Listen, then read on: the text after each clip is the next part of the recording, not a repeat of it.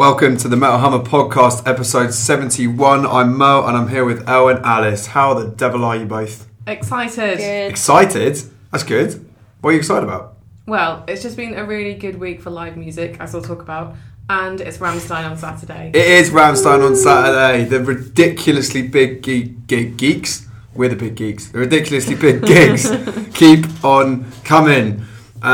Speaking of which, I went to Glastonbury this past weekend. You did. I certainly did. Can you tell us all about it?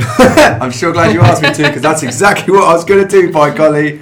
I mean, I've been going to Glastonbury as a full adult punter. I went a couple of times as a kid, but I've been going to Glasto. You went as a kid? Yeah, my parents took me. That's amazing. When I was, I can work this out, November, December, January, February, March, April, May, June. 7 months old. What? That's insane. I was small enough so that my dad took me on one of those little carry things that you put to the front of your, that you wear. That is super cool. You want me like a little baby rucksack. Oh, your first gig.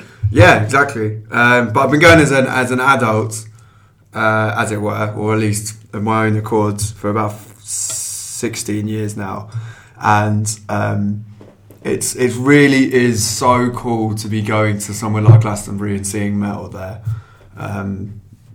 Obviously, they had the Earache stage there in 2017, and that was really cool. And they had some bands kind of tucked away in there. They had Horror and a few others in there. They had Napalm Death on the outdoor stage. This year, the metal, the Earache stage, as it were, was called Scum, and it was all just done. I mean, it was done great the first time, but it felt really tucked away and hidden last time, which is understandable because it's the first time they'd done all that kind of stuff. This time they had this big red, what do you call the bit on the back of a lorry, like the trailer, I guess? Not the bit the person's like driving bed. in, the actual things. I think it's called a bed. A bed? I think so. Really? I thought it was. You know that bit I mean? If Not the bit someone's driving in, the bit that actually everything's stored in on the back of the I thought lorry. it was like the cab and the bed. Okay. But I don't know. We'll go with that then. Someone can write in and tell us. They had a giant lorry bed painted with Scum written on it in really heavy metal writing in the middle of Shangri-La. I said a couple of weeks ago, Shangri-La is kind of like... I mean, if you've been to Glastonbury, it must be at least 20 times the size of Download. Like, it's so big. Shangri-La is its own dedicated little area. It's got these kind of arty, cool installations and colourful, like, indoor club areas you can go into and outdoor club areas. It's kind of where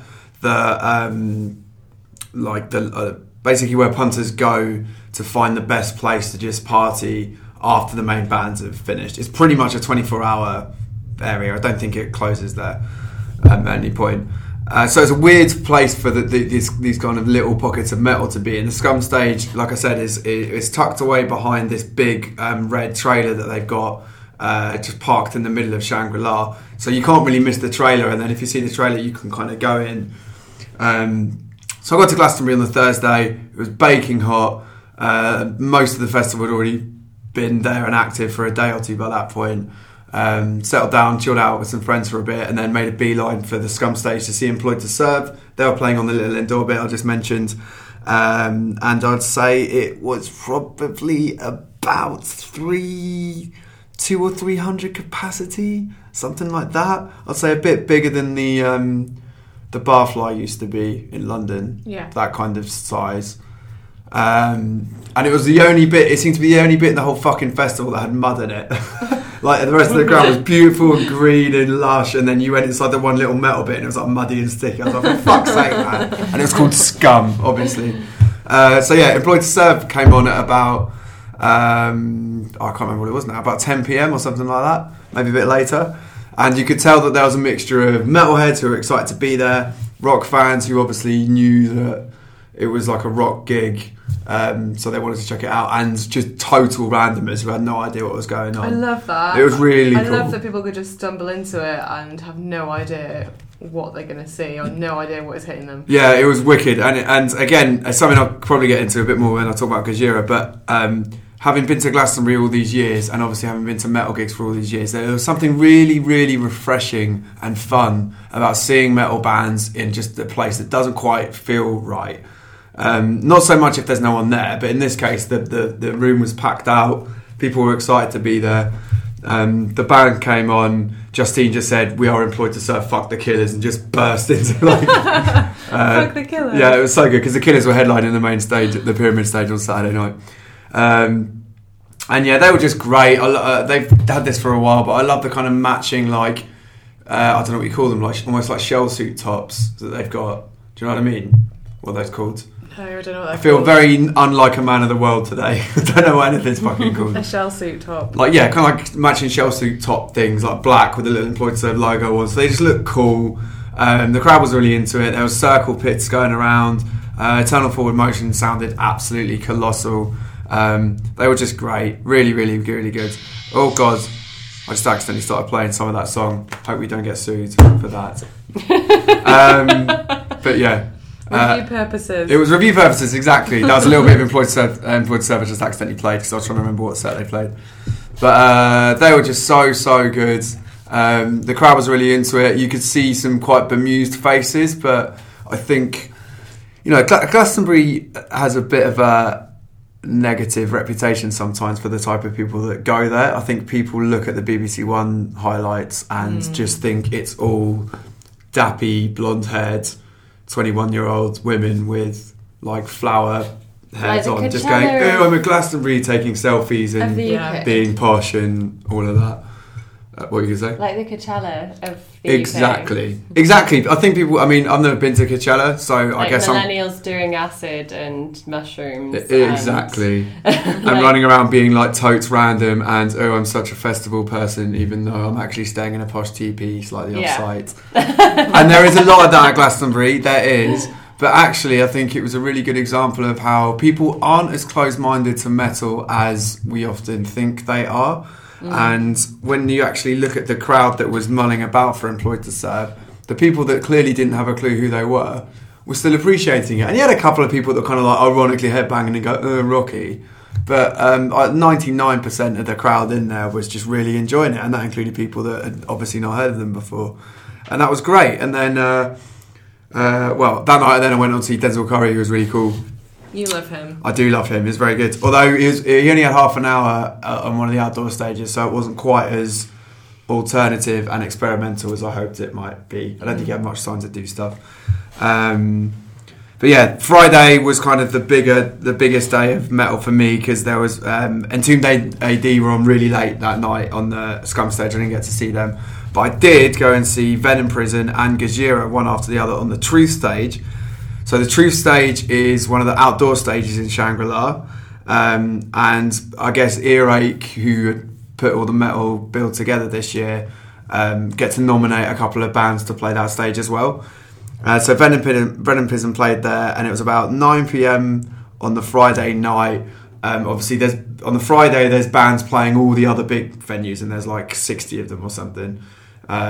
So the Pyramid stage was active, the second stage was active, all the big tents were active. So not as many people just kind of milling about. Yeah. And for a minute it looked like it was going to be like dead. About 10 minutes before they came on, there was like maybe 15 people kind of hung over the barrier, and that was it in what is quite a big field. Like I'd say about 2,000 people sized field. Yeah.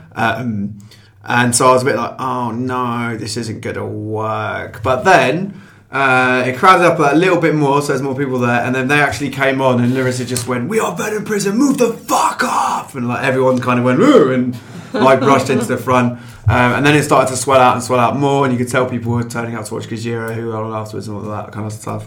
And again, like in this case, devastatingly heavy set. They sounded awesome. Once more, you could tell people that didn't know what the fuck was going on seeing Larissa come out with those kind of like vocals. Yeah. I had a friend with me who's not into metal at all, and that was his first. He didn't come to Employed to Serve the night before. It was his first ever metal gig. And he was blown away. Like he had no idea what was going on. He'd never seen a singer do that before. Yeah, and I guess you have, like you're saying about people not knowing metal, if you've never been to a metal gig, you don't even know maybe what is possible vocally. You No. don't know that metal fans like headbang and have mosh pits or crowd surf. Yeah. There's just all these things we take for granted because we're just so used to them. But if you're a complete newcomer to metal, you'd be like, what is going on? Yeah, What exactly. is this world? And he had no idea. And, you know, I think he was genuinely shocked that a woman would make a noise like that. Yeah. Like, because it's just not something that's on your radar if you're not familiar with bands like, you know, Arch Enemy and various others. But yeah, they were great. They went down really well. I think people really warmed to them. Like, again, Glastonbury's really a festival where people expect to see something a bit weird and outside of their comfort zone at some point. And You're so people definitely were really like, primed oh for my it, God, aren't this you? is so impressive. And people were really Yeah. like warm towards it. And again, there were a lot of metalheads there. Like, there were people who knew who they were or at least are more familiar with that kind of music. That is the nice thing about Glastonbury, I remember from going, is that you do get primed to it. You walk around, you don't know what kind of people you're going to meet, you don't know what you're going to see, you don't know what you're going to stumble across. And the whole thing is sort of like the element of surprise. So anything that happens, you just kind of take it in your stride and you just enjoy it, which is a really nice atmosphere to be in. And again, not very common when it comes to metal. There aren't many places where you can just kind of speak to a number of open-minded people who wouldn't usually listen to that kind of music. So it's actually a really cool thing. And just as another way to kind of... I forgot to say, just as another way to underline what a weird atmosphere Glasto is, especially now that it's got metal in it. After Employed to Serve finish, I walked outside and literally across this tiny little, I guess, grassy avenue you'd call it or whatever, the stage on the other side of this one tiny little bit, I'm literally a 7-second walk away. Yeah. There's this really good drum and bass label called Hospital, and they had this massive Hospital Records takeover, and it was just this banging drum and bass rave with about 1,000 people just going mental to it. So that was really weird. And then when Ben in Prison were playing, you know Craig Charles?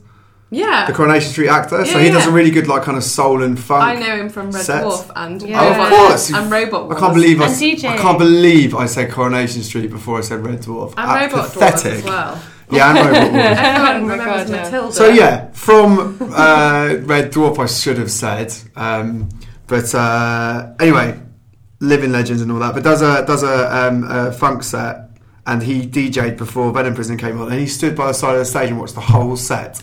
And if you go on Ben in Prison's Instagram, they actually got a photo with him I've afterwards. seen that So he was picture. obviously impressed. I was like, how did that even come about? It's But ju- now it- you've we told we the noticed story. him. We were like, is that Craig Charles? Like, so yeah, it was just unbelievable. Just a really really cool mixed atmosphere. Saturday, I didn't see much in the metal vein. It was, I mean, bakingly hot. I basically hid the whole time until Chemical Brothers were But how on. do you hide? Because there's nowhere to hide. Well, there's shady Harry bits. Krishna tent. Yeah, the Hare Krishna tent. And also it's so big and it's got so many fields to it, you can go right up and away near the stone circle and all that and actually find like trees to hide under and Yeah, that's stuff. a really good point actually. I forgot about the stone circle. Yeah, it's a big old place. So yeah, I didn't see much in the way of proper heavy stuff unless you count Chemical Brothers on Saturday. Should just shout out as well, there were so many tributes to Keith Flint across the weekend. That's and cool. it genuinely was quite emotional at points. Chems did a big tribute to him at the end of their set. Liam Gallagher dedicated Champagne Supernova to him, and I saw people dressed like Keith Flint. I saw loads of Yeah. murals that had been painted around the site. People had loads of flags. It was just a really, it was sad because it just kept bringing to mind like what had happened, but Yeah. it was also nice because it just reminds you what an impact he's had on alternative culture and music. So that was very moving, and again something that felt very specific to Glastonbury because the Prodigy played there for years. They headlined in '97, Yeah. so that was quite a moving thing that we saw across the weekend. Sunday, Babymetal and Bring Me the Horizon played the other stage, which it is actually called the other stage. It's the second biggest stage at Glastonbury, and I mean the actual size of the stage is about as big as Download, I think. So it's still a big old stage. Babymetal played. I missed Slaves because I was packing my stuff in my mate's car, and it took an hour to get back in. So that's Glastonbury. Babymetal played about 2:30 in the afternoon.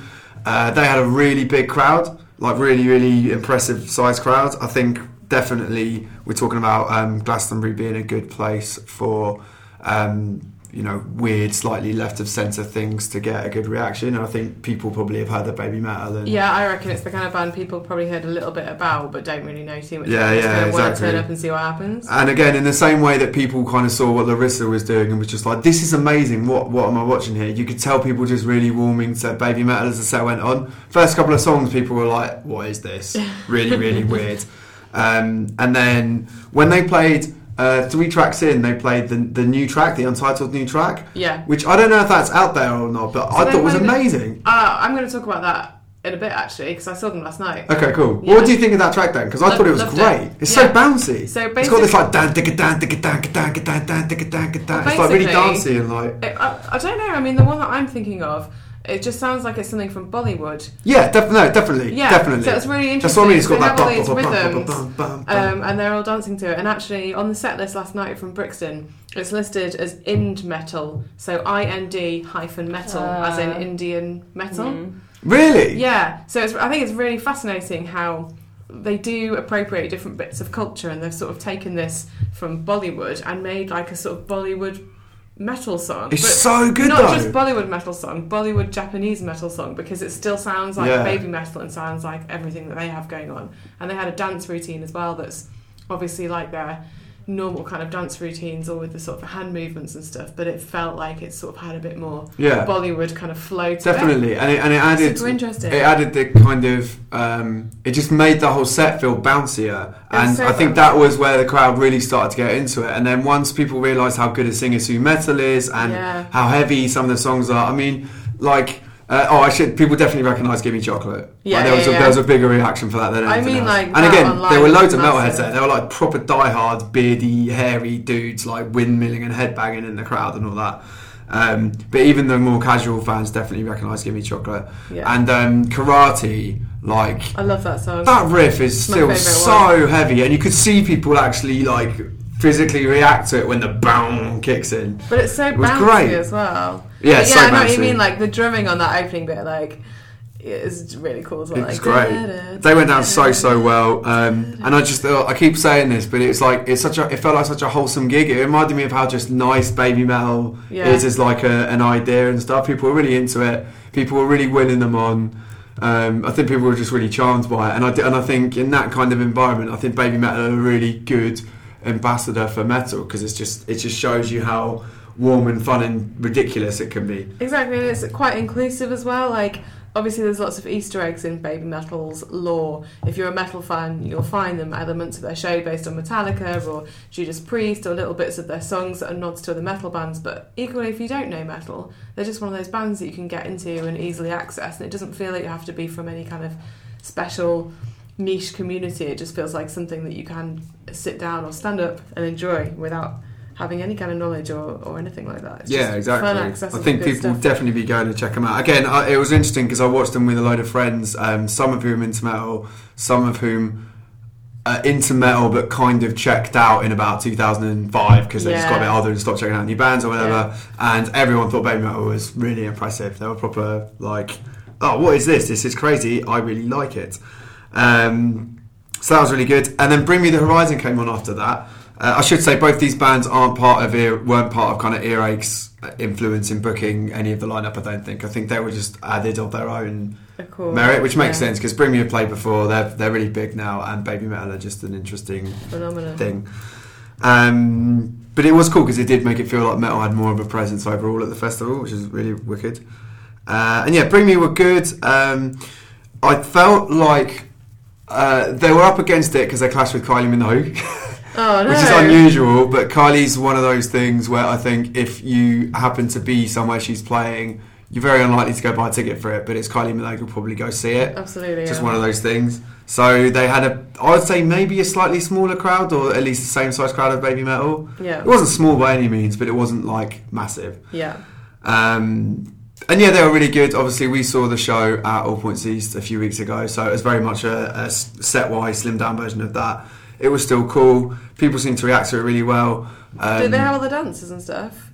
The what? The dancers. They had at All Points East, like in the different costumes, kind of dancing around and.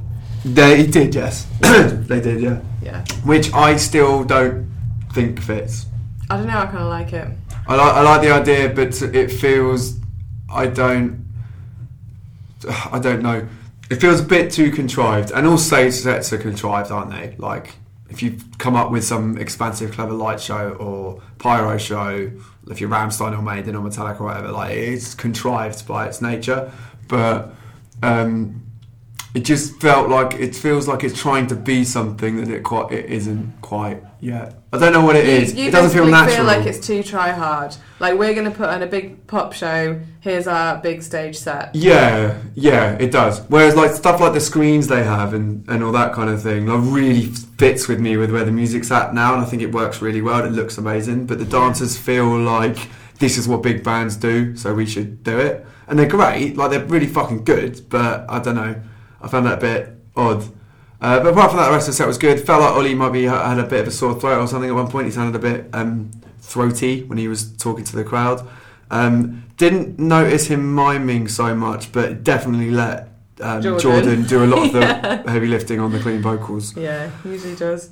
But people seem to like it. One of my mates was blown over by it, and they're like one of my favourite bands now. So oh wow, like that's a convert. It obviously works, and it obviously appeals to people who are into certain parts of music. So yeah, it worked well. I think they suit Glastonbury in terms of putting on a big show, and there were still moments that were heavier than most other stuff you'll see on that festival that weekend. Not as heavy though as, beyond a shadow of a doubt, the best thing I saw all weekend. Which was on the Friday night, so I did skip ahead a bit. But Gojira on the True stage was fucking unbelievable. They're so good right now. And I know Elle actually saw Gojira as well, so she'll talk about that probably a bit more because they had more of a show they did at Glastonbury. Glastonbury, again, they've played the same set after Venom Prison, the same stage, after Venom Prison. So it was outdoor capacity, about 2,000 people, something like that. And they were just so devastatingly heavy, so devastatingly tight. They had the steam cannons, but that's the only thing they had from their show. Like they barely even had a light show. They didn't have screens or anything. So it just felt like, I wouldn't go as far to say punk rock, but it felt like really candid and just in your face and just like, I love how it was just really fucking heavy cool. they are and how uncompromisingly heavy they are. Yeah, they just seem to love playing heavy music, and there just isn't a let up. They just go and play it with all that. Yeah, exactly. And you're just like, this is great. And it definitely seemed to strike a chord with the crowd. Most of the people there were metalheads. Basically, like all the metalheads at Glastonbury had clearly turned up to Gojira. You would, wouldn't you? Yeah, exactly. So there was loads of pitting, there was crowd surfing, there was moshing, but it wasn't quite as it was very much not as intense as a proper metal crowd. But it made it for a nice atmosphere because there were some people dancing, some people just kind of like looking at it, not knowing what the fuck was going on, and it was outside, and that area of Shangri-La is really cool. It's got all the kind of like protest banners and art that people have put up for saving the environment, and all this messaging all around. The what? Perfect setting for them. Yeah, exactly. And it was just so nice and heartwarming seeing them in a slightly different place, because it really feels like it belongs. It feels like a place where you've got like every other kind of music covered, and you've got all this mad shit. Like my mates went to see a guy playing a didgeridoo on the Thursday night. Do you know what I mean? Like there's all sorts of shit there. It feels like you should be able to be at a festival like Glastonbury and stumble across something so heavy that you've got no reference point on it, and maybe it'll win you over, because that's how we've all got into music. I agree as well. None of us grew up with Napalm Death in our headphones. It's about that element of discovery, and as we use stuff like Spotify and YouTube, and it more and more tailors our playlists to our preferences, and that's great because you can find more things you love. But that accidental discovery and coming across a world you didn't know existed, or a song you didn't know existed, or a band you didn't know existed, that is still so important. So having actual physical live events where people can do that is a great thing. Yeah, absolutely. It was really nice to see, and I'm fully behind it. And Glastonbury is very much not for everyone. It's insanely big. It's really busy. If you find yourself in the wrong area, you can end up in a mad kind of crowd march full of, pillheads or hipsters, or it just kind of depends where you end up. But I really love it, and I definitely think metal belongs there. And I think I think it can exist there without being tokenistic, and I also think it can exist there without diluting metal's capacity to put on its own festivals and stuff. I don't think Download's going to be greatly affected by 5 or 6 metal bands getting booked for for Glastonbury. I mean, Download had one of the best lineups ever this year, and there was still room for Gojira and Venom Prison and Employed to Serve and Babymetal to go play somewhere else. So yeah, I'm all for it, and it was really, really good.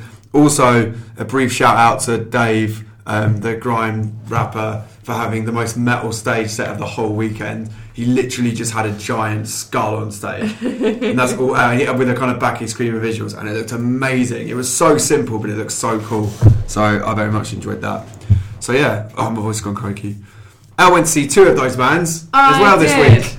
You saw Gojira first on Sunday, was it? I did. They were both. They had a much bigger stage show than they did when I saw them. Yeah, they did. It was incredible. I didn't know what to expect. It was sold out, which is cool. But obviously, they are off cycle at the moment. I think they're working on a new record, so it's almost like a little bit of a strange time. It's like a victory lap, isn't it? When bands do that. It is a bit like a victory lap. But also, you're just kind of thinking, what kind of stage setup they would have, but. It was just incredible. First of all, the music started and the floor just filled with smoke. So when they actually came onto the stage, there was basically smoke like right up to their waists and all these lights like all over the stage.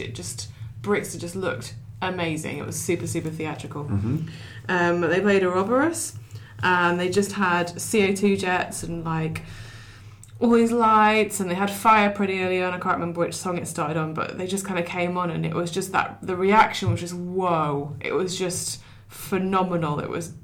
It's really difficult to describe. It was a really hot night as well, so it was just kind of this crazy, intense, hot show. Backbone, they played pretty early on, I think second, and that was just earth-shattering. Like those riffs are huge. The Cell, again, was massive, and that's my favourite Gojira track from the last record, and again, just super, super intense. They had the stage set was really cool. They had another level on the stage, which basically had Mario's drum kit on it, and another mic stand up there, so Joe could go up there as well, which was kind of nice because he was running around the stage a bit more than he usually does. And they had a screen of projections on the back that kind of came around in the circle to the front. So they had all these amazing visuals projected onto the stage, and then all these layers and layers and layers of lights, and then all this CO2 and this fire. So it was really like an assault on the senses, and it really makes you think because, if you go back 10, 20 years ago, we talked about this before, bands didn't really have that much of a production. You just got on a stage and you played music. And there's a level of expectation now that if you're playing a show, especially somewhere like Brixton, which is 5,000 capacity venue, and not only an achievement for a band in metal, also often seen as kind of the stepping stone to Wembley, to festival headlines, etc. People kind of expect you to bring production, and what they brought was like an arena show in Brixton. It was super dramatic, and you could tell they're having a really good time. I'm actually quite surprised by that. To bring that amount of stage show out for what was only a few English dates, especially because they couldn't even bring it to Glastonbury. So I think they were filming it for a DVD. Okay. So I think they put extra effort into it, and they'd really spent a lot of time on the production. And Joe was amazing. He's really good as a frontman these days. I mean, he was good anyway, but now he's really interactive. He was talking to the crowd. He was getting people to scream. He was running around. He was kind of going up onto the level with Mario, and he just looked like he was having a whale of a time. Fuck's sake. Had to get a whale put in there. The thing about the production as well. You didn't make it sound like a stern BBC News headline when you said a whale of a time. He's having a whale of a time. Stop saying it! But the thing that was so great about the production is not only did it really just grab you immediately, it was so well timed. So they were playing The Shooting Star, and they just had a confetti shower right in the middle, completely unexpected. Fucking love confetti at metal. But it's one of those things where you might play a show and you might have one aspect of production, and it might be confetti, and you finish your last song and the confetti cannon goes off at the end and you go, oh, that's nice, and you go home. But it's just one of these things where it was just another big surprise. You're like, what? And it just timed so perfectly in the song. So when they're playing these amazing riffs and Mario's drumming, all the confetti had just gone up to the ceiling and was just pouring down from the roof, and it was like this amazing kind of hypnotic death metal snowstorm. It was just brilliant. It was like being in a snow globe of death metal with Gojira. I just loved it so much. Like, the timing was perfect. And actually, there was so much of it that when I was at Babymetal last night, it was all over the venue still. So they obviously haven't been able to clear it all up. But I mean, this was a bit gutting for them because they did have so much production and they had spent so much time on it. And I think they were filming it. They had people around, with cameras out. That in the middle of it, Joe came over and he was like, someone has spilled a beer on the lighting desk. And it meant that they couldn't use, like, most of the lights that they'd brought in the special show. So they had, like, they were using house lights and they had... Imagine being that guy. They had just kind of lights fixed in place on the stage that were just permanently on. So they still looked great, but you could tell that he was really upset about it because it's a big show. That first half of that show was absolutely crushing, and it was one of those ones that gives you goosebumps and makes you feel really alive and makes you go like, this is an incredible band, like not just in metal but in the world. And I know that sounds like hyperbole, but genuinely it like sort of grabs you by the heart and you're like, the atmosphere was insane. The crowd as well, the whole time they were just surging forward. I've not seen anything like that in years. Just literally like waves like surging forward towards the front, and crowd surface, and one of the security guards was like totally into Gojira as well. But just that crowd was, again, it was like this electric atmosphere. So you could tell he was upset, and that was kind of a shame because they did lose a bit of momentum, I think, because you could tell that they were kind of annoyed about that. But they pushed on with it, and the crowd was probably a great help because they were surging so much, and the crowd and the band were kind of feeding off each other, and it felt genuinely exciting and like genuinely vital. And obviously we're going to see Ramstein on Saturday, but it kind of just felt like the gig of the year. Like it just felt like awesome. I was absolutely floored. It was incredible, super incredible show. So honestly, 7 out of 10. No, I give it Infinity Wales out of Infinity Wales. And I also wore my whale necklace because I was dressed up. You've got a shark necklace on right now and you have a whale necklace. How was Babymetal then? Because, again, mainly through your stories, it didn't look like they had a particularly big show. No, so it wasn't the same. They had no show at Glastonbury. They literally just had really nice screen visuals, and that was it. It was not the same level as Gojira, certainly. That was another level. I've never seen anything like that at Brixton. That was a really level show. So Babymetal were cool. Their production was more like they had CO2 and they had fire. So it was still cool, like when it went off. But it was a lot more stripped back than Gojira. They had the cami band at the back of the stage, and it was almost like there was an invisible line. You've got the cami band kind of at the back that didn't ever come forward, and then Babymetal at the front, who were always in their formations in the centre of the stage. And obviously we should say as well, Sue Metal, obviously the lead singer, Mo Metal, and then there's the mysterious third person on stage. That was at Glastonbury as well. Member of Babymetal. People have been calling her Riho Metal because she's from an idol band in Japan. She's very well known. But she's currently, her status is... veteran of the scene. Exactly. Currently her status is that she is a dancer within the Babymetal formation in the Babymetal world, but she's not an official Babymetal member. So... Okay. Official, is that the official That's line? the official line from the Fox God himself, delivered through his emissaries to me, because I've never met him. Okay, hey, Babymetal's PR. Shout out Adam. Just because you don't like Fox God. But yeah, they came on to Meg It Soon, which is cool because that's kind of a classic now. You can kind of forget they've actually been around. When they played 5 years. Yeah, there you go. Good maths. It was when Gimme Choco came out. So they kind of feel, like they have been around. They're a bit more established now, and they do have a back catalogue to play. And they came on to Meg It Soon. And Riho Metal, as I'm just going to call her, not an official member, she knew all the routines. There was nothing out of place. She's been in the band for 6 days at this point. What? Yeah, 6 days. That's how long she'd been. Wait, so was Glastonbury her first performance? She also performed with them in Japan. Aww. So they did 2 shows in Japan, back to back, flew to England and played Glastonbury. So they'd had like a super packed schedule. I don't know how they keep going because they have a lot of energy. But Riho knew all the routines. She looked like a total pro. She felt very stage school in that she's very professional. There were lots of smiles. You could tell you just could put her in a room, teach her a dance routine. She'd probably learn it in like a few hours. She was just super on point, basically. Mo and Sue Metal still kind of do look more like they are Babymetal band members. There's more of a kind of fluency to their movements and more... It's hard to put my finger on, but you feel like they're band members. Like they just kind of do it, and we're Well, very they're used probably to not having seeing to remember them it. and- They're just Exactly. I mean, they've been doing some of their dance routines for, like we said, 5 years now. So. But I don't think it's so much that. It's more like, yeah, she felt more kind of stage schooly and like she was doing a performance, whereas Moa and Sue do feel sort of like real band members in inverted commas. You know, Yeah. it is a different kind of band to what we're used to, but it feels more authentic. So, but you know, it was good to have the three of them because it meant they could do all the routines, and you know, that was amazing to see. Elevator Girl, that sounds massive. Yeah. And it really brought home to Sure. me that they get these really talented songwriters. You know, they keep it a mystery, but they are songwriters who are professional songwriters who've produced a lot of hits. And it just sounded really massive. It's a really massive song. We talked about indie metal as it was in the set list.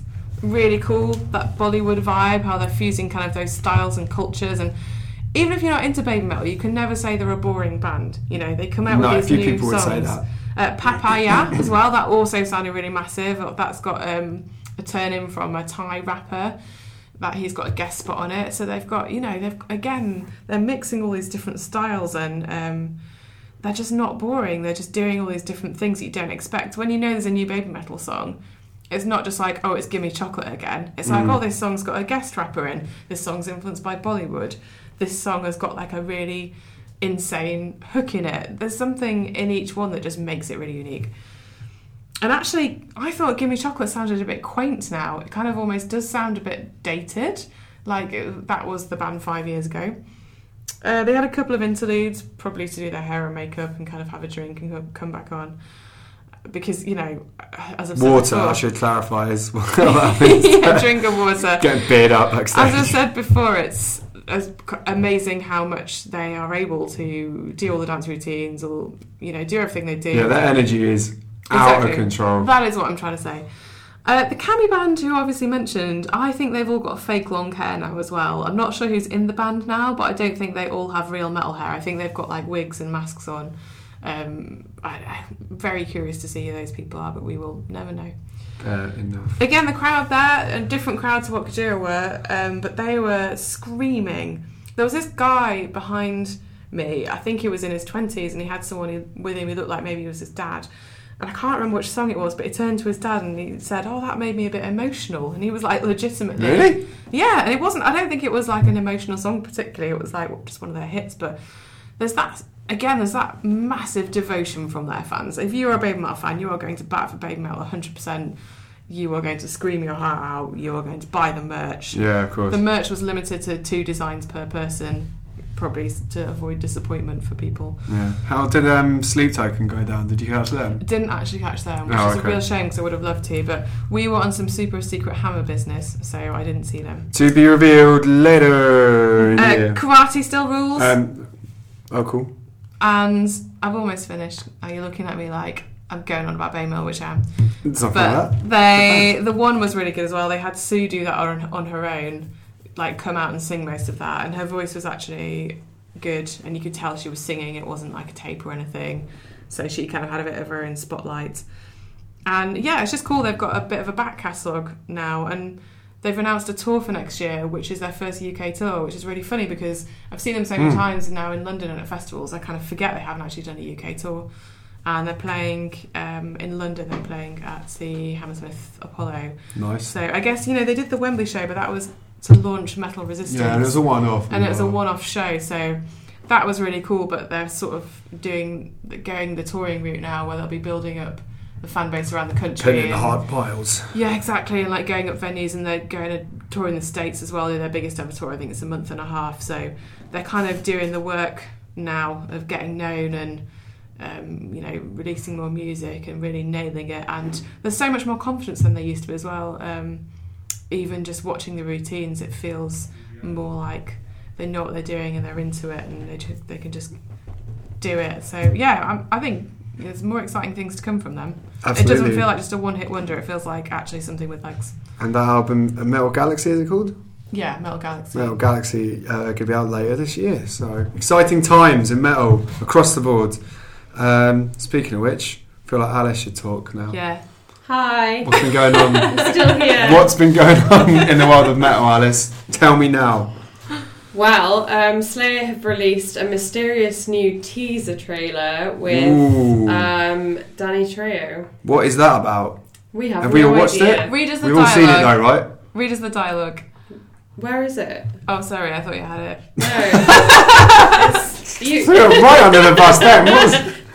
Read the dialogue. It's so transcribed. it's a silhouette really- digging a grave while Danny Trejo does some But it's narration over the obviously top Danny right. Can I read the dialogue? It's really good. Oh, the silhouette is Danny Trejo. Yeah. The please. dialogue's really good. They say, You have to do it in the voice of Danny Trejo. to every story, there is a tragedy. Life is a book filled with chapters.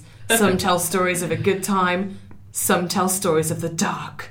To every monster there is a hero. To every nightmare we all wake up. To every story there is a final chapter. Some monsters become human, other monsters reap for revenge. This is the end of the monsters. Well, don't know what to make of that. No. More US dates. Give me And people are speculating maybe they've got a final album up their sleeves, and we do know that there's unreleased material from the World Painted, not World Painted Blood. What was the last one called? Repentless. Yeah, they've sessions. said there is unreleased material. They could have actually just jumped back in the studio, of course. We don't really know that, but It says coming fall 2019. That's autumn to UK listeners. interesting. Yes. So I've got another interesting tidbit for this. I am friends with Jessica Pimentel on Facebook, who won our Spirit of Metal She's great. Awards at the Metal Hammer Golden Gods last year. From Orange is the New Start Black. of Orange is the New Black, and has her own band, of course. She posted this video. Now I might just be really into too much of this. She might just be excited about the whatever this is going to be, like we all are. But she said, "I've been biting my tongue for so long. Thank you, Slayer and Nuclear Blast, for this." And then she's hashtagged Slayer and the Crusher. The Crusher is what she calls herself. Yeah. And hashtag Jessica Pimentel Music. And then hashtag Orange is the New Black Metal. So I'm wondering if she's involved in this as well somehow. Because that's what that suggests to new me. music and she's Why would you guest hashtag vocalist, Jessica but- Pimentel Music over something that Slayer put out? Do you know what I mean? Yeah, there's definitely music there, isn't there? Ooh. So the plot thickens. I What know are that. Slayer up to? Either that or her band is supporting them on some kind of show or tour. Ooh, yeah, that's a good shout. That's a good shout. But then Alec Danny and Trejo Gunn. as well. Gunn, yeah. Sorry? Danny Trejo as well. Maybe it's something Yeah, like why is Trejo involved? South American or something. Oh, It we're could not be even something saying a the little obvious. bit- Maybe because she's literally an actress. Maybe it's and he's an actor. That's true. Maybe there's some kind of weird Slayer film. Ooh, yeah. Oh, maybe her and Danny are in a new Slayer video. Yeah, it could be that. Interesting. We genuinely have no idea, but we shall try and find out. Don't know what happened there. Phil Anselmo has suggested Down could reunite for the 25th anniversary. Well, for some 25th anniversary shows. Talked about getting Kirk Winstein back in the band as well for it. How do we feel about this? Are we just done with Phil now? Would we go to a Down show? Oh, it's really hard. Like, I was hanging out at the weekend with the guys from Underside, the Nepalese metal band, who are really awesome, and they've been here doing shows. They played their show with Whitechapel and Download, and they went to see Phil Anselmo last Saturday, and he's one of their heroes, and they want their photos taken with him. Played the Underworld, didn't they? Yeah, and they're all like super London. excited, and I was like, I find it a bit difficult to know what to do now because of sort of, when you had to apologise for doing the white power gesture, and it's just really hard, isn't it? Like, I was just talking to them, I was like, don't really know what to think, and they're like, we just love him, like, we just love his music. It was so exciting to go there, and because he's one of metal's heroes, isn't he? So yeah, and just part of you're talking one of the 4, 5 or 6 most important metal bands of all time. exactly. But you can't really ignore his bullshit either, and it's a funny one. I don't know. I still listen to Down sometimes. I can't really remember the last Yeah, time but I I went do. to listen to a Down album, but sometimes it comes on the mix and I'll be like, yeah. Sometimes I put it on, and then I just, because I've just forgotten, and then in the middle I'm like, oh, now I feel problematic. Yeah, it's hard, isn't it? Like, it's the same with, obviously a totally different and horrendous example, but it's the same with like Michael Jackson or anyone who's kind of done bad things or has just become a problematic figurehead. I think there are It just a lot you kind of have that gut reaction to music that is then Yeah, followed by exactly. your mind going, oh, but Exactly. wait a minute. What were you going to say, Alice? I think there are a lot of problematic people in rock and metal. There are. And the history of rock and metal, and they just got away with it for so long during like the 70s and 80s and even 90s, and like now it's a lot more sort of transparent, but these people are still like, you know, treated like they're really, really, really important, which they are, but I just think we have to sort of distance the art from the artist at the end of the day. So you would be, would you go to a Down show? You a Down fan? Yeah, I've seen Down. Yeah, I've seen Down, but I'd really that was like to since go. he I'd really like to went go to out a saying Down white show. power shit again. yeah. I'd really like to go to a Down show. I just feel guilty about it, probably. Phil live is a mixed bag as well. I've seen him be pretty good, and I've seen him be not so good. When I saw Down, they were amazing. Yeah, I've seen him be. But Yeah, actually, I've noticed Dan have always been pretty good when I've seen him. Actually, to be honest. But yeah, I don't know. I don't think you can force people to not listen to stuff that and he's means not something to the them only because one in he said Down some anyway. dumbass so. shit. But Or you square it with your conscience in some way, and obviously this is total like middle class guilt, but you donate some money to an anti-racism charity and go and see Down. interesting. Maybe Just throwing it out there. yeah, that's an interesting idea. You can donate money to charities anyway. You can, Merlin. Go do it. Which we all enjoy doing. Glad we cleared that up. What else is going on? You're looking at me. Yes, I am. Stop doodling pictures of ice cream onto your fucking podcast plan. I like ice cream. Alice has got a doodle of Ouroboros. Ouroboros. How do you say that? Oh, you mean... Ouroboros. Yeah. Ouroboros. Ouroboros. Ouroboros. Is that how you say it? Ouroboros. The snake I say eating itself. Ouroboros. Alice has got like That's one of my pentagrams and favourite. a snake It's like eating a its own medieval. tail. It's like a medieval. One of my And favourite Eleanor ones. literally has carefully illustrated numerous different ice creams, It's which I presume is in relation to a question we've got coming up later. It is. Look, I'm wearing my special snake ring, which is like an Ouroboros, but it doesn't quite meet. I I'm have obsessed snakes. with it. We both have snake rings. Where's your snake ring, Merlin? I want a snake ring. You need a snake I ring. do. Somebody send Merlin a snake ring so Oh, you can be well. in the cool gang. snakes. What's going on with While She Well, Sleeps then? I don't know. Loz Taylor's dropped off the rest of While She Sleeps' current European tour dates for personal reasons. What do you know about this? I don't know anything about this. I'll just do quotation marks on personal reasons, just so you know. I did with my It's a radio format. I don't know anything about this, to be honest, either. But yeah, Loz has dropped off the rest of Sleep's current European tour dates. They're going to get in a replacement singer for those last few dates. I mean, maybe this is like just a one-off thing that's happened, something to do with family maybe, or just, I don't know, something that he needs to deal with personally. I have no idea.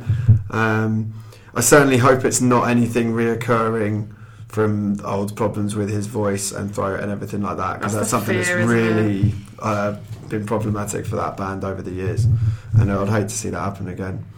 I'm actually wearing a While She Sleeps t-shirt right now. They've got so much momentum right now as well. Like, you just don't want anything to hold it back. They have, yeah. I mean, they've had such a bumpy road, and hopefully this is hopefully whatever it is isn't too bad for Loz, and also hopefully it's something that will just be a one-off, because yeah, as you said, a lot of momentum again, and they are a great band.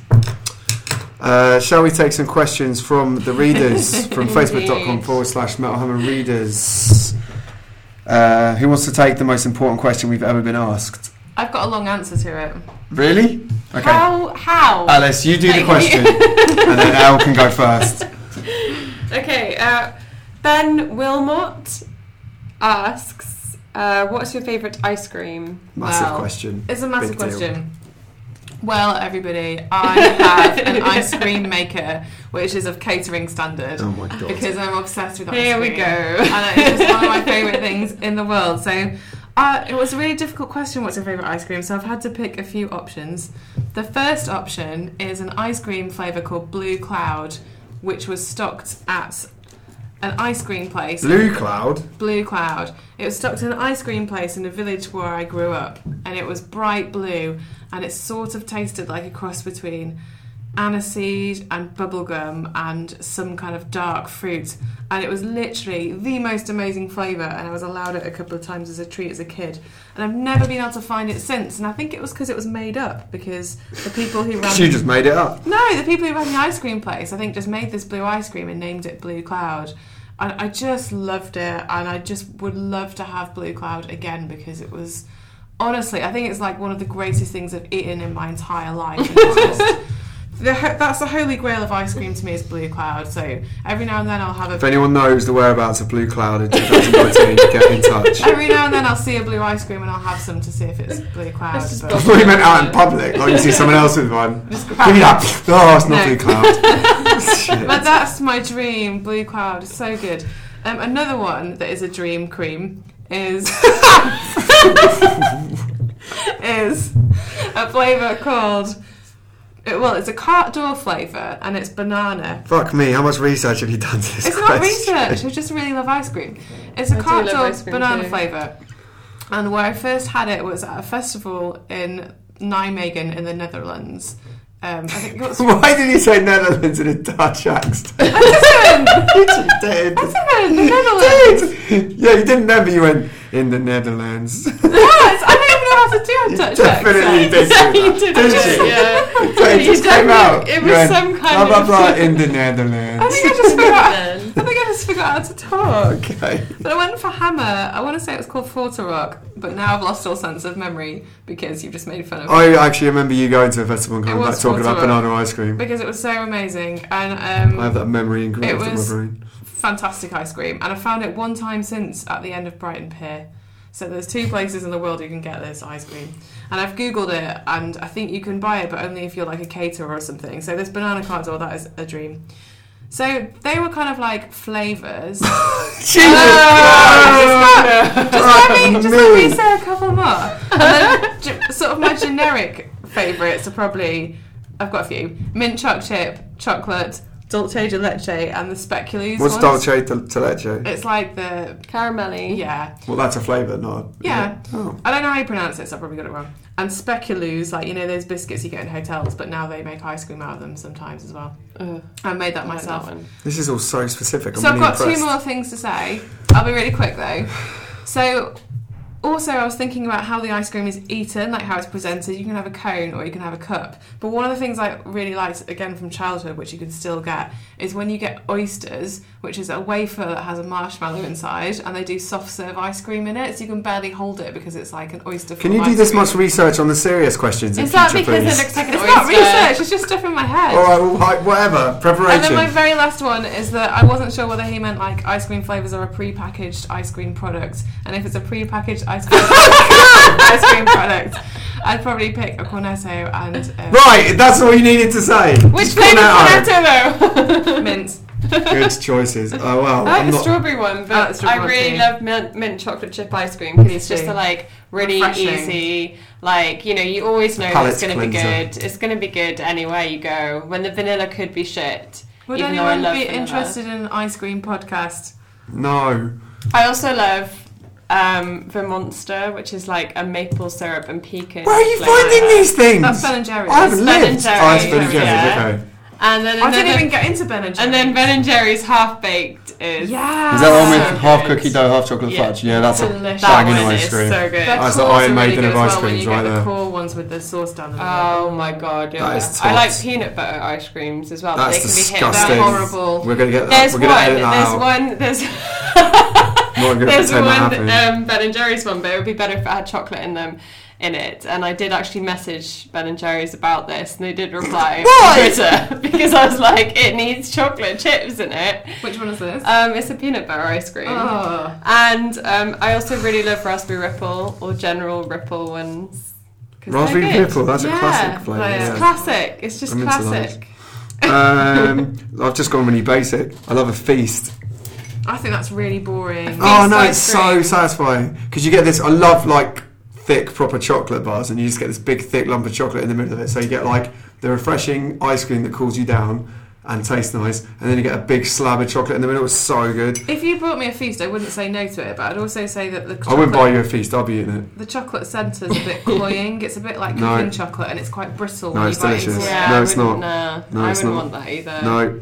Also, that- a Magnum, a white That's chocolate like an Magnum. I do like white chocolate, man. I prefer almond. The Magnum, almond though. one. Almond's the best one. They're so good. Almond or mint. Yeah. Otherwise, Magnums can be a bit boring. Yeah, but I definitely like almond magnums. If I'm really hot and I just want to cool down, like Calippo's delicious. Love it. Yeah. Love Calippo. They're good, yeah. Love it when it gets all mushy at the bottom I at was the going to end. say that's a I bit love like a slushy. Solero. Yeah, as well. and I recently discovered an amazing ice cream. It's a Kinder Bueno cone. I've seen those. Oh my god, they're Hate so Kinder. good. I think I might We get hate one at Kinder? lunchtime. Oh mate, I might get one at lunchtime. They're I'm so- really hungry. They got them in now. W. Smith's in Paddington I'm Station. going to go get one. I should be getting paid for this. But yeah, I've also got them if in you like Station Kinder Bueno, Mountain. the ice cream actually has that flavour, and it's got this thick layer of chocolate on Do you know what top. I've not It's even so touched good. on at all ice cream sandwiches? When Yeah, I they're pretty go good. to America, all I do is eat ice cream sandwiches. The Oreo ones I've got here are really nice. If you go to Italy, you can get ice cream sandwiches where it's like a brioche bun. They're incredible. Wicked. Well, I don't know if we've got time to spend that much on all the other questions here, but we'll give it a go. You really picked my passion there, Ben. Tom Byrne asks, if you were to be a fly on the wall during the recording of any album, which would you pick and why? Oh, no answers to that. No, I have got an answer. Oh, right, okay. I actually thought I'd sit back and not answer straight away because I just went on about ice cream. Oh, okay, well, Okay, I'll answer would quickly you like me to first. do mine? I'll do mine quickly Okay. first. Mine's really obvious, but the first Slipknot album, being in the studio with those personalities I mean, maybe even Io would be more interesting because Io was probably the height of their craziness. But either of those first two Slipknot albums. But the first one, I mean, Ross Robinson was no stranger to angsty, crazy bands. But Slipknot must have just been something else entirely. And there was stuff 8 getting... people as well. 9. Oh yeah. Come on, man. Well, it's like... I always do this. I don't know why I can't count. Because I was thinking about Corey being number 8 because it's infinity. Yeah, It's fair. 0. Nothing. But yeah, that would have Together been it makes 9. unbelievable. After reading Long Hard Ride Out of Hell, I would have loved to have seen Manson recording Antichrist Superstar as well. That's my choice. Have you got that on there? Yes. Okay, well you add more to that then. That's my choice. So that was recorded February to August 96 and it was at Trent Reznor's Nothing Studios in New Orleans, which is super cool. I've been there. It's now a clothes shop. I actually wanted to buy a t-shirt from there, but it was a really expensive clothes shop, so I just stood outside and had a photo. That's awesome. But New Orleans is a super cool place anyway. It's so really wanna interesting, go like there. the mix of culture and like religion and voodoo and the buildings and the climate and everything. It's just super cool. So I think that in itself like is just an interesting location. And then Yep, the whole like that. chemistry between Manson and Reznor and sort of the tension of how Reznor was helping produce the bands and, you know, sort of package them up in a certain way and bring out different parts of them. But then Manson and his bandmates were so insanely behaved that there became a tension a bit between them and, you know, sort of Reznor having to deal with that. But Manson at the time, he talks about in his book and various other places, he was experimenting with different cocktails of prescription drugs. And he even says that he was shoving needles under his fingernails so he could feel something because it was quite emotionally numb. Mm-hmm. So it's So just metal. insane. I mean, it's not nice, but I don't know what kind of things he was doing. He was also doing lots of things like watching hardcore pornography and masturbating and depriving himself of sleep and all kinds of weird things. And I think at one point he said that he had like put a cardboard tube on his dick and a blonde wig and a crown from Burger King on his head and had gone outside and just walked around. We've So all I done don't- that. I don't actually... I'm glad you've never done that to The Office though. So I don't know, like, Never being been for Dress Down Wednesdays, mate. it's a Wednesday today. Oh God! So, like, obviously Tom's question is if you were to be a fly on the wall. I don't know whether I'd want to be on fly on the wall actually seeing it, but I'm also kind of curious to see what the reality of that situation was and how Definitely. everyone was reacting. Definitely. You'd probably be a fly on the wall, just sort of like vomiting. Alice, do you have any... Any of the Lane Staley era Alice in Chains Amazing, albums. I imagine that could be quite a difficult experience at Yeah. some points, to be honest. The earlier ones, maybe not. so much. And Alice in Probably Chains quite fun. I reckon they would have had a laugh together. Alice in Chains really as a band had a huge sense of humour, didn't they? Yeah, This is one of the things that I think maybe they get annoyed with sometimes, is that people kind of always focus on the drugs and the darkness, but actually like they have this chemistry and this like sense of fun. And definitely, like any interviews like from around that sort of time, they're just like really fun, like kind of piss taking regular guys, like just mates, you know. Oh, yeah, about that. Yeah, it would be cool. Someone do another question. We got time. Okay, so did Miley Cyrus just ruin metal at Glastonbury? Asks Kurt Go Bang 619. Not his real name. So this is in response to Miley Cyrus coming off the back of covering and adapting Head Like a Hole by 9 Inch Nails for the new Black Mirror TV series. She turned up at Glastonbury looking very rock and roll, looking very grungy and kind of 90s rocker, and she did the 9 Inch Nails cover, and she also dropped in a bit of Metallica as well, covered a bit of Nothing Else Matters. And she also did Old Town Road, which was based on a 9 Inch Nails sample from Ghosts. There you go. So, has she ruined metal? No, I like it. I think it's good. Metal. I think it's good. I can have a go. You can't ruin it. I think it's good having more representation from the mainstream, like we talked about before, and I think she's cool, and I like the Black Mirror episode, which I've now watched. It was but you can't ruin metal from outside the metal community anyway. Like if you want to cover metal, dismantle it from within. Yes, exactly. So no, it's just, you know, if you want to cover metal, go for it. You don't have to listen to it. No, I didn't even know it happened until I got back, because I was watching metal on the instead at Glastonbury. So there. There's a follow-up question though. Where do I send a letter, a rant letter, to get a feature in Metal Hammer about how salty a lot of the metal community who didn't even attend were about Glastonbury this weekend? And that's from Joe Breeze. So yeah, Joe Breeze has actually sent me this letter. Really, he has? It's about 1,000 words long, and I'll email Joe back, and if he's happy for me to read it out, maybe I'll read it out on the podcast next week, because it is he's got opinions about it. So had some thoughts. He does not hold back, does old Joe Breeze. But yeah, if anyone wants to send a rant to us, you can do it at facebook.com/Metal Hammer Readers. Obviously, that's probably the quickest way for us to see it and respond to it. Or you can email us at metalhammer@futurenet.com as well. So we welcome your rants. Or don't know if I should have said that now, but yeah. What's the worst that could happen? Yay, rants. Zach Wells has a question about the podcast itself. It's quite an interesting one. He says, why is there a time constraint on the podcast? I know you share a studio. Honoured that you think it's a professional studio. We're actually in a meeting room at the moment. But hopefully that could change moving forward. We've got some stuff coming up. Is it really that busy? Obviously, I realise that you're all busy people. However, I feel like the pods could benefit from more studio time.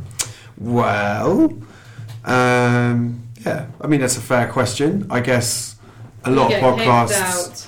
Yeah, I mean, a lot of podcasts out there will run for like 2.5 hours, 3 hours.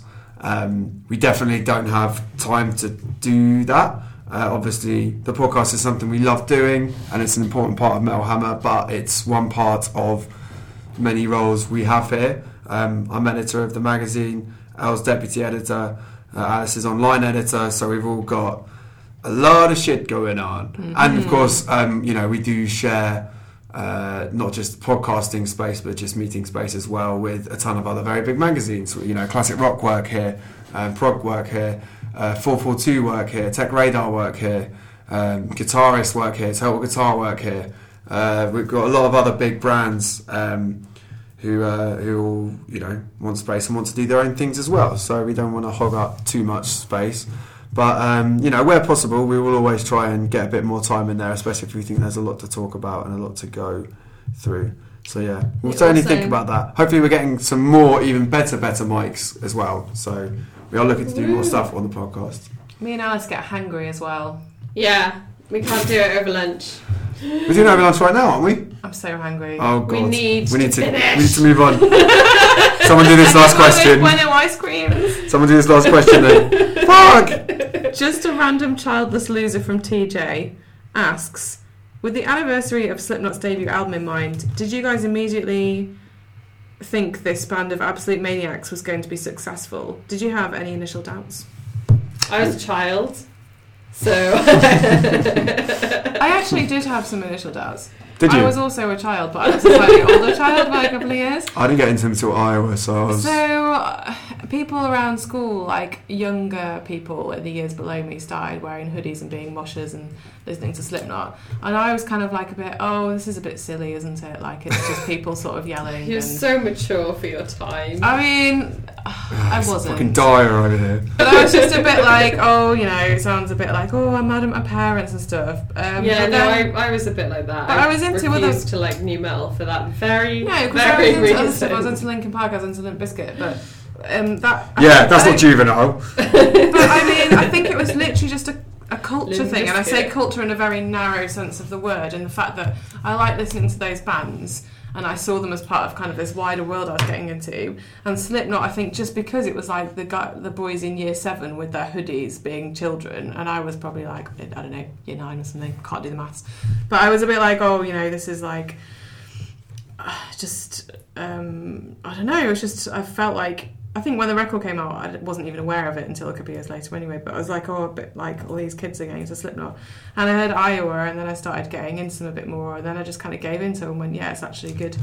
So I think at the beginning I thought it was just a bit childish. I was only a teenager, like I said. What year was that debut album out? It's the anniversary this year, isn't it? So yeah, so I was not like massively old or anything, but I think just because the kids like a couple of years below me were sort of wearing the hoodies. See, like, there weren't many, because I was like in year 7 or whatever, or like just before then it probably came out, but like I don't remember. Well, there were kids in my year that liked new metal and started wearing like big trousers pretty much. I mean, that was like the mosher thing. Love them big jeans. Yeah, but I mean, I like them but as like, well. yeah, but they weren't really into Slipknot. It was actually, I think it was like a couple of years older than me, weirdly, which would probably be your age, that were listening to like Slipknot and Korn. I would have been like 15 or something.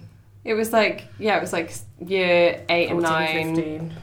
15. I remember girls in like year 8 and like 9 wearing like specifically Korn more than Slipknot, but I do remember one girl who had like a Slipknot hoodie and stuff. I think that's Marilyn the Manson thing, and actually. I think I Korn. didn't really know about them till I was a couple of years older, and by that time I was like late teens, and it just seemed a bit childish. I don't know, but I was wrong, wasn't I? So I can admit that now. I think hearing something like people equal shit, I was like, oh, that's just really childish. Yeah, I mean, it is, and I still sometimes, you know, like, because I love people equal shit. It's like my second favourite Slipknot song. Yeah. After Eyeless, if you must know. But at the time I still I was catch like, myself singing that sometimes, and then you do stop and think, this is ridiculous. At the time, I was just like, this is really childish. But then as I got into more heavy music and just kind of suspended that sort of like snobbishness, I suppose. I was like, this music is just really good music, and these people have this really good energy, and they're doing all these shows that are really capturing people's imaginations. I probably wasn't as articulate about I just didn't really see That's past the fact that they had like horror masks and horror videos and stuff. But that still again wasn't actually really seemed into quite it. childish at the time to me. It was a bit like, oh, you know, whatever, just putting a mask on. But Did you like Marilyn Manson by then? yeah, probably. Interesting. I don't know, it just seemed like a different kind of thing. I think, like I said, with younger people getting into it. But then I was a teenager, so I was contrary anyway. And then I started, like I said, I started listening to them, and then I just all kind of merged into it. And I sort of understood the metal scene a bit more, and understood a bit what it was all about, and then just kind of liked it. So I actually found them too heavy when they first came out, because I'd been into. I mean, when did Iowa come out? I found them too heavy as well. Iowa probably came out about 9 or 10 months after I'd properly got into metal, so I guess I hadn't gone into the really heavy stuff by that point so much. I was just a bit like, I remember hearing Left Behind of all songs and being like, oh, fucking hell, this is a bit intense. But I remember that too. I think that's what I thought. Oh, they're just like mad at their parents and like just making some noise, and I was just like, I don't really know what it is, and changed my mind on it. Yeah, I mean, once I properly got into it, I was like, it's actually really good. And then I actually remember going and buying the Digipack version of the self-titled album. Digipack. And it was just like, oh my god. Yeah. Like, especially with that opening of Sick, like the little drum and bass drop and stuff is just like, oh my god. Borrowed Iowa from the library. That's what that is, like, that's what I'm talking about. But yeah, it's just one album, 20 years old, fucking hell. Eee. We'll be back next week when we review What was that? the second biggest metal gig of the year. We had Metallica at the first, now we're at the second biggest metal gig of This the is year, I the reckon. gig I'm most excited about this year. It's going to be mad. We're I talking really about hope it's Rammstein in the home of metal, Milton Keynes. It's going to be ridiculous. We'll be reviewing all the show, all the pyro, all the weird little things they're no doubt going to do on stage. It's going to be very, very good. Don't forget that the latest issue of Metal Hammer is out right now. We've got Sabaton on the front cover. The regular edition comes with a free tank and free Sabaton stickers and a free Avenged Sevenfold poster pack. The special bundle edition, which we launched last week, and we've still got a few of those on sale, not many though. Those come with the Sabaton tank and the stickers and a hand signed by the whole band's lyric sheet. And an exclusive patch you can't get anywhere else. So if you need more Sabaton in your life, or you're a big Sabaton fan, you cannot afford to not pick this up. Go to tinyurl.com/battle bundle to buy it right now. It's really good. They're actually playing Sabaton before Babymetal came on last night. Really? Yeah. Nice. Synergy. I love it. We'll see you next week, everybody. Thanks for listening. See ya. Bye.